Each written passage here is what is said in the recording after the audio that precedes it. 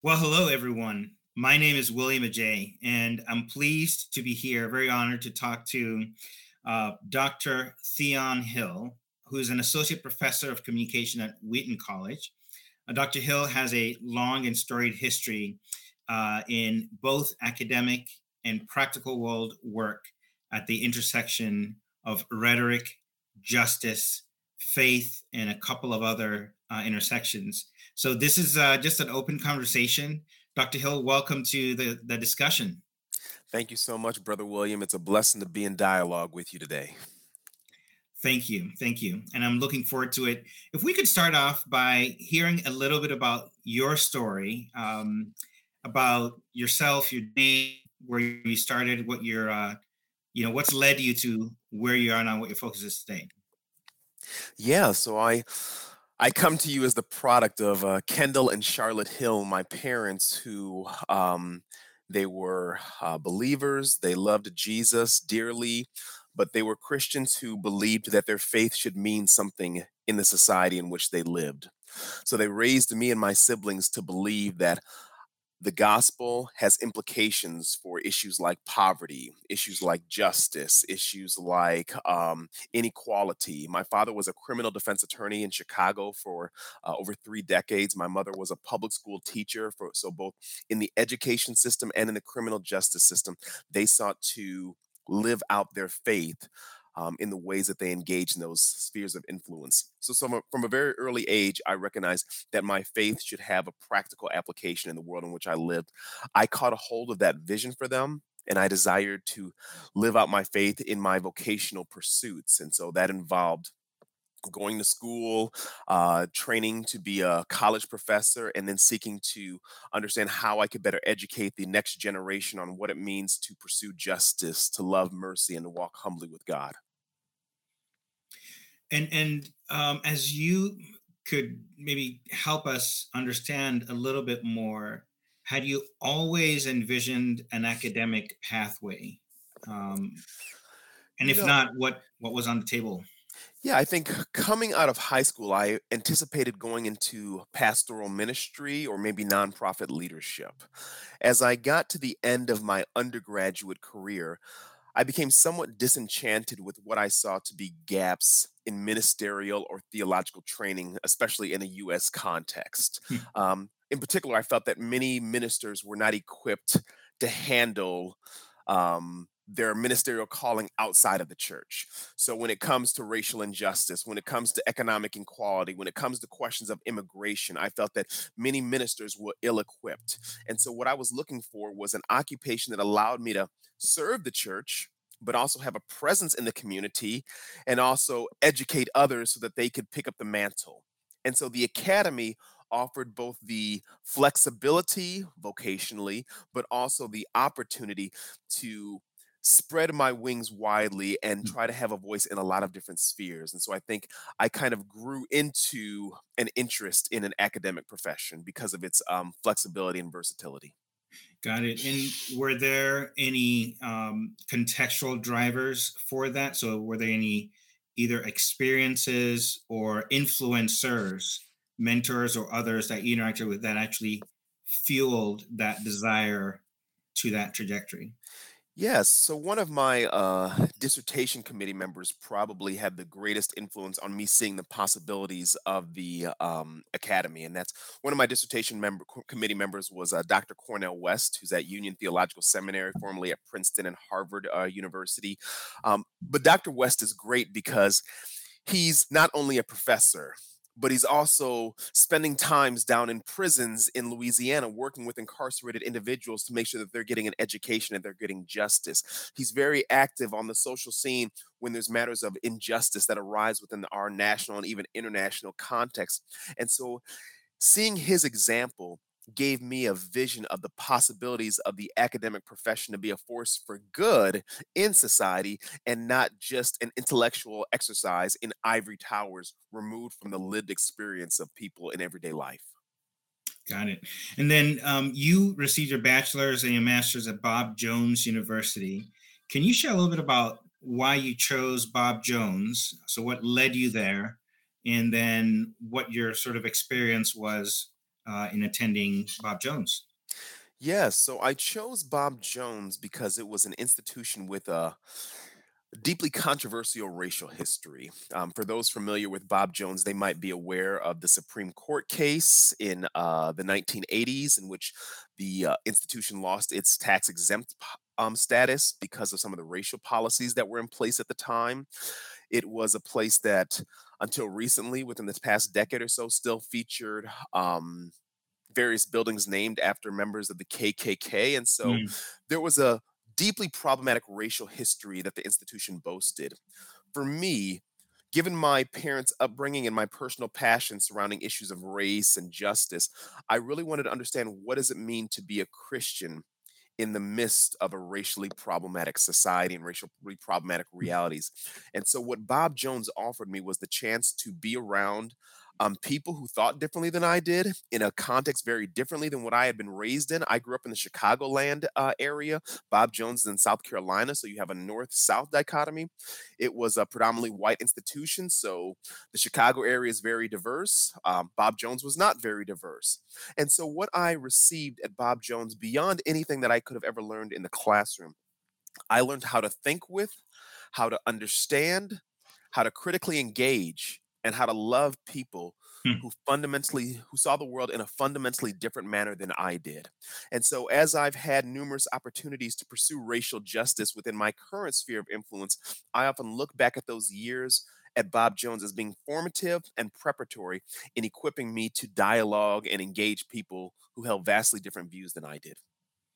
And you dove into that work not simply as a journey of your own, but you went on to pursue being a president of the student body, and you succeeded in that campaign. Tell us a little bit about what even inspired you to go that route, and what that experience was as president of the student body.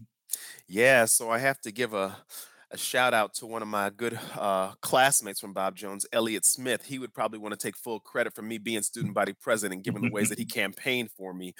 But I think that opportunity to be student body president, it taught me about leadership. It taught me about representing different constituencies, and it taught me about the political dynamics of an academic institution or even a workplace in general. And so that campaign was such where I'm trying to find a pathway to winning a majority of the vote. One of the factors that my mother encouraged me to think about before I went to Bob Jones was, she said, Theon, I want you to get in the habit of paying attention to the people who no one else is talking to.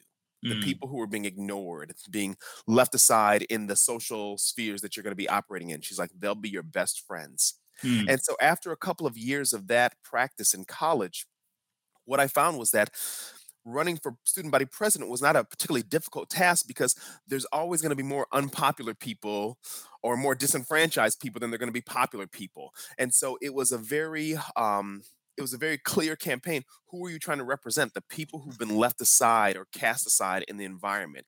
And that became a really exciting opportunity to try to give a voice to the voiceless in a space like Bob Jones University. And so that's really how I organized my campaign. At the same time, I was student body president at during the emergence of a junior senator from Chicago named Barack Obama. And so it was a very interesting time for racial politics. And so there was times where we had to talk about different racial dynamics, both at Bob Jones and the nation as a whole. And so I found myself tasked with speaking into a lot of societal issues regarding race, politics, representation, that I probably didn't anticipate when I first started to run. But I look at that time as being really formative for me in helping me understand how to move in a variety of different spaces as a black man in America. that's great. And then, were there any highlights during your presidency?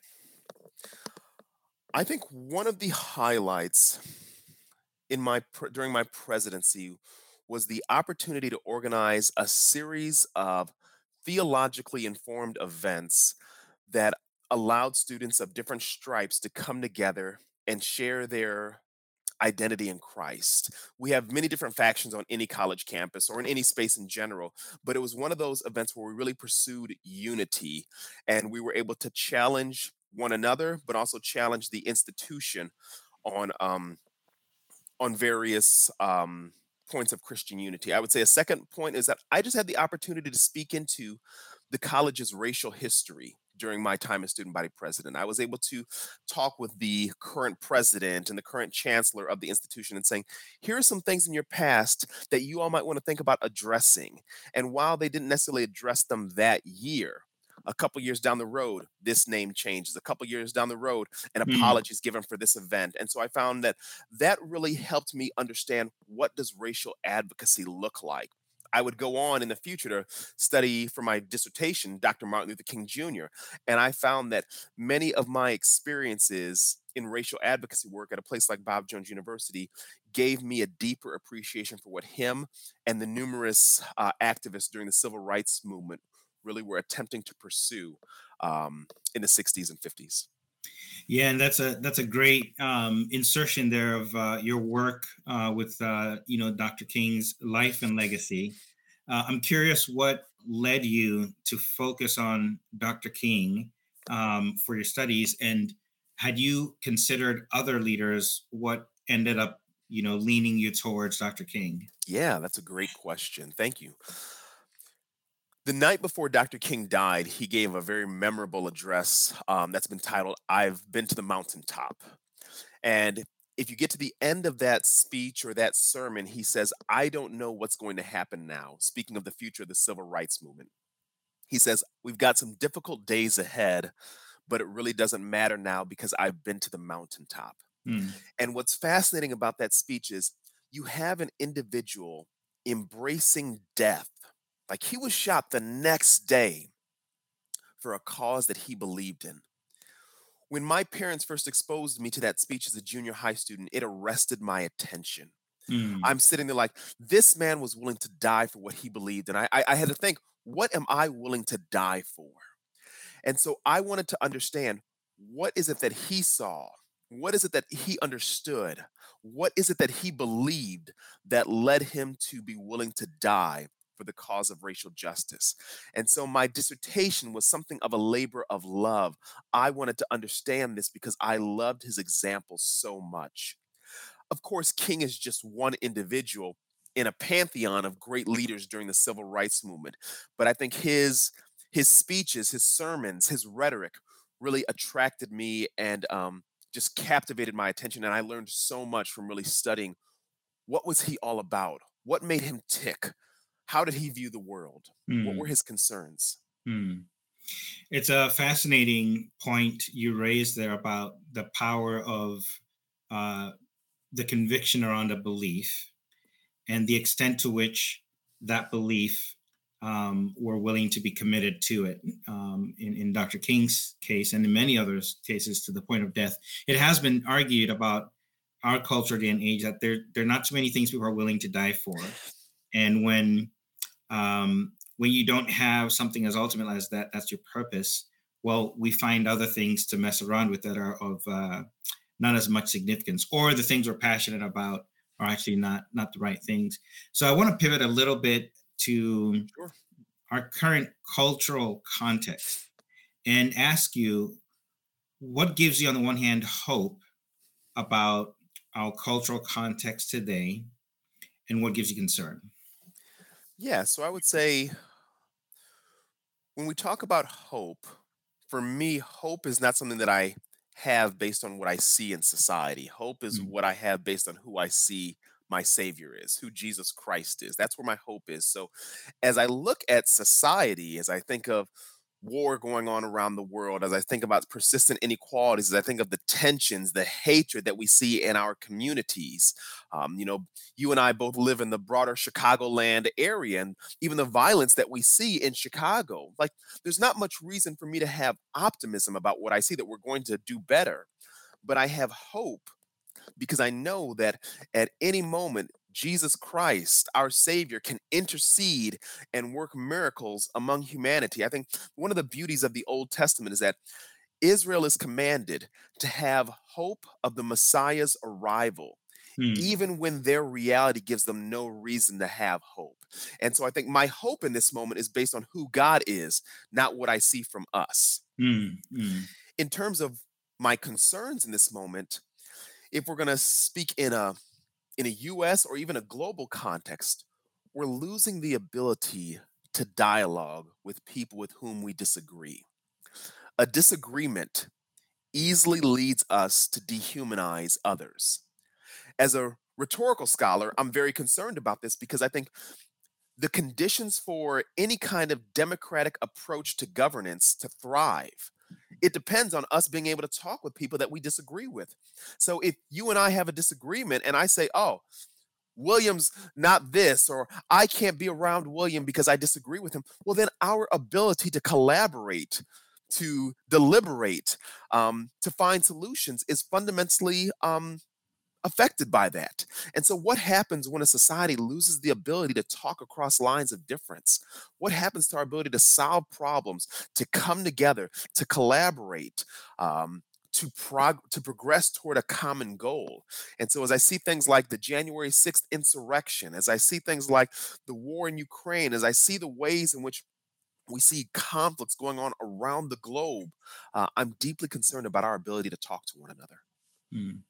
And if we could dig into that a little bit more, it is something that I think I've been thinking about also, but certainly a topic that's not a new one in our Sure. recent cultural context. And what would you say, or what do you think about the argument that it goes beyond the ability to have constructive, respectful dialogue across lines, but it actually now starts to beg the question: the foundational worldviews and starting point assumptions or presuppositions are vastly different. I mean, we're talking about very different approaches to life, the world, eternity, like all these big questions.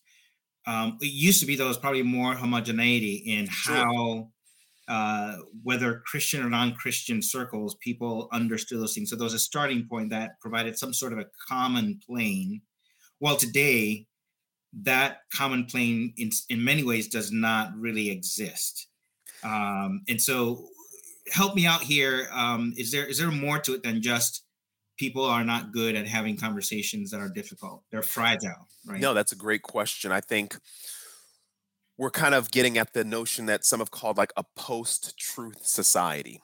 And with this idea of a post truth society, we have no commonly agreed upon way of arriving at truth, capital T, anymore. There's a difficulty in establishing facts and even discerning between facts and opinions in our contemporary society. For me, this is not only a byproduct of our inability to talk to one another, but it also demonstrates the significance of us learning to talk to one another. And I think it's important to push past, as you indicated, just being civil in our conversations. At some points, we might even say that civility is the problem because there's times we need to be arguing with one another. But I think when I talk about dialogue, I'm not just saying, I hear what you say, you hear what I say. But do I actually have a commitment to understanding the world from your perspective? I mentioned earlier the benefits that I experienced going to Bob Jones University. Hmm. What experience do I get when I have a roommate who has a Confederate flag? Okay, so immediately I can say this is a person who's racist or a person who's fundamentally different than I am. I can take that position. Or I can take the more difficult position of trying to understand them. This is what some of the great novelists and essayists of the civil rights movement, like James Baldwin, are trying to do with white America. They're saying, yes, we can just dismiss you as racist, William Faulkner, but we're going to take the more difficult route of trying to understand you so that even if I have to disagree with you, I can articulate your worldview in a way that you will say, yes, that is what I believe. And so I think this is what lends significance to dialogue in this moment. Are we talking with one another in a way that yields mutual understanding? Understanding does not necessarily mean that we have to agree with one another, but at least let's understand one another on our terms. What's happening so much is that someone might look at me and say they're going to project a set of beliefs onto me, or I'm going to project a set of beliefs onto them. But as Baldwin says, what you say about me says more about you than it says about me. Hmm. And so, Hmm. what does it look like for us to say, no, I don't understand why you believe this. I don't understand why you'd go into the Capitol and start an insurrection. I don't understand why you would invade Ukraine. I don't understand this, but I want to understand it from your perspective, how you make sense of the world. If we take that step, there's hope for democracy. Hmm. So maybe just to cap that, and I have one more question after this. How do we develop that type of intellectual humility? Yes. We have to have the willingness to acknowledge that our view of the world is just that. Hmm. It is our view of the world. We have to be exposed to the range of perspectives, to the range of ideas, um, and to the range of opinions that constitute global society. I think one of the challenges that we have in this moment, it might be a matter of humility. That's possible. I think there is a dimension of humility, but I think part of what's happening in this moment is that our core values become core elements of our identities. So for me to talk to you, William, and say, I want to understand the world from your perspective, that requires humility on my part, but it also requires me to be willing to sacrifice parts of my identity because you might say something today that fundamentally challenges how I view the world. That's not just humility, but it's also me being willing to alter my identity as I get new information. But I think for so many of us, we're so in love with a particular set of presuppositions, set of core assumptions that for me to even admit that you might Mhm. be right on something that we disagree with is a threat to who I am. So I can't even admit the possibility that you're right because to do so is to sacrifice who I believe myself to be. And until we're willing to embrace that humility and be willing to um, alter our identity as we gain new insights, it's hopeless. I think one of the best examples of this from the civil rights movement, this is going to be a surprise to y'all listeners out there. You want to see someone who is willing to sacrifice their identity? Look at Malcolm X. Malcolm X joins the Nation of Islam and says that all white people are devils. He gets some new information and he backs off of that. He's like, white people aren't devils. And he says famously, I hope you can forgive me for the hateful things that I said, and I'm going to forgive you for the hateful things that you said as well. But Malcolm X was so humble and so willing to change his identity that as he got new information, he was willing to evolve and continue to grow. Because, and I think this is what is important. Cornel West says this. He was more loyal. He was loyal to the truth, whether Mm, it worked for him or against him. mm, That's what we need in mm. this moment. People who are more loyal to the truth, whether it works for them or against them.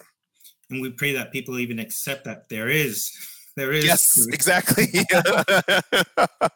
Well, let me ask you one more question. You Sure. serve at Redemption Church. That's And so, right. again, here you're in the public sphere, you're in the academy, you're in the church. What does serving at an Asian church, what has that taught you about the race conversation?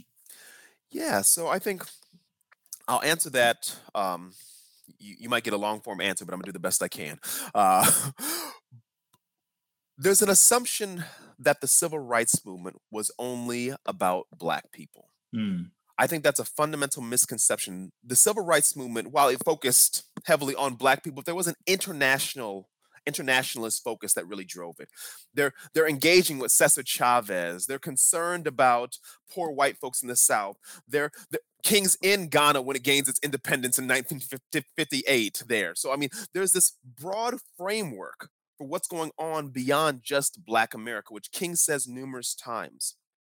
I think being at the Redemption Church at a Pan-Asian church has pushed me to embrace an internationalist perspective. It's forced me to understand different issues facing different communities. It's forced me to wrestle with complicated legacies. There's a large contingent of the population of my church that's Korean American. Well, I'm an African American, and there's been historical tensions between Korean Americans and African Americans due to a variety of factors.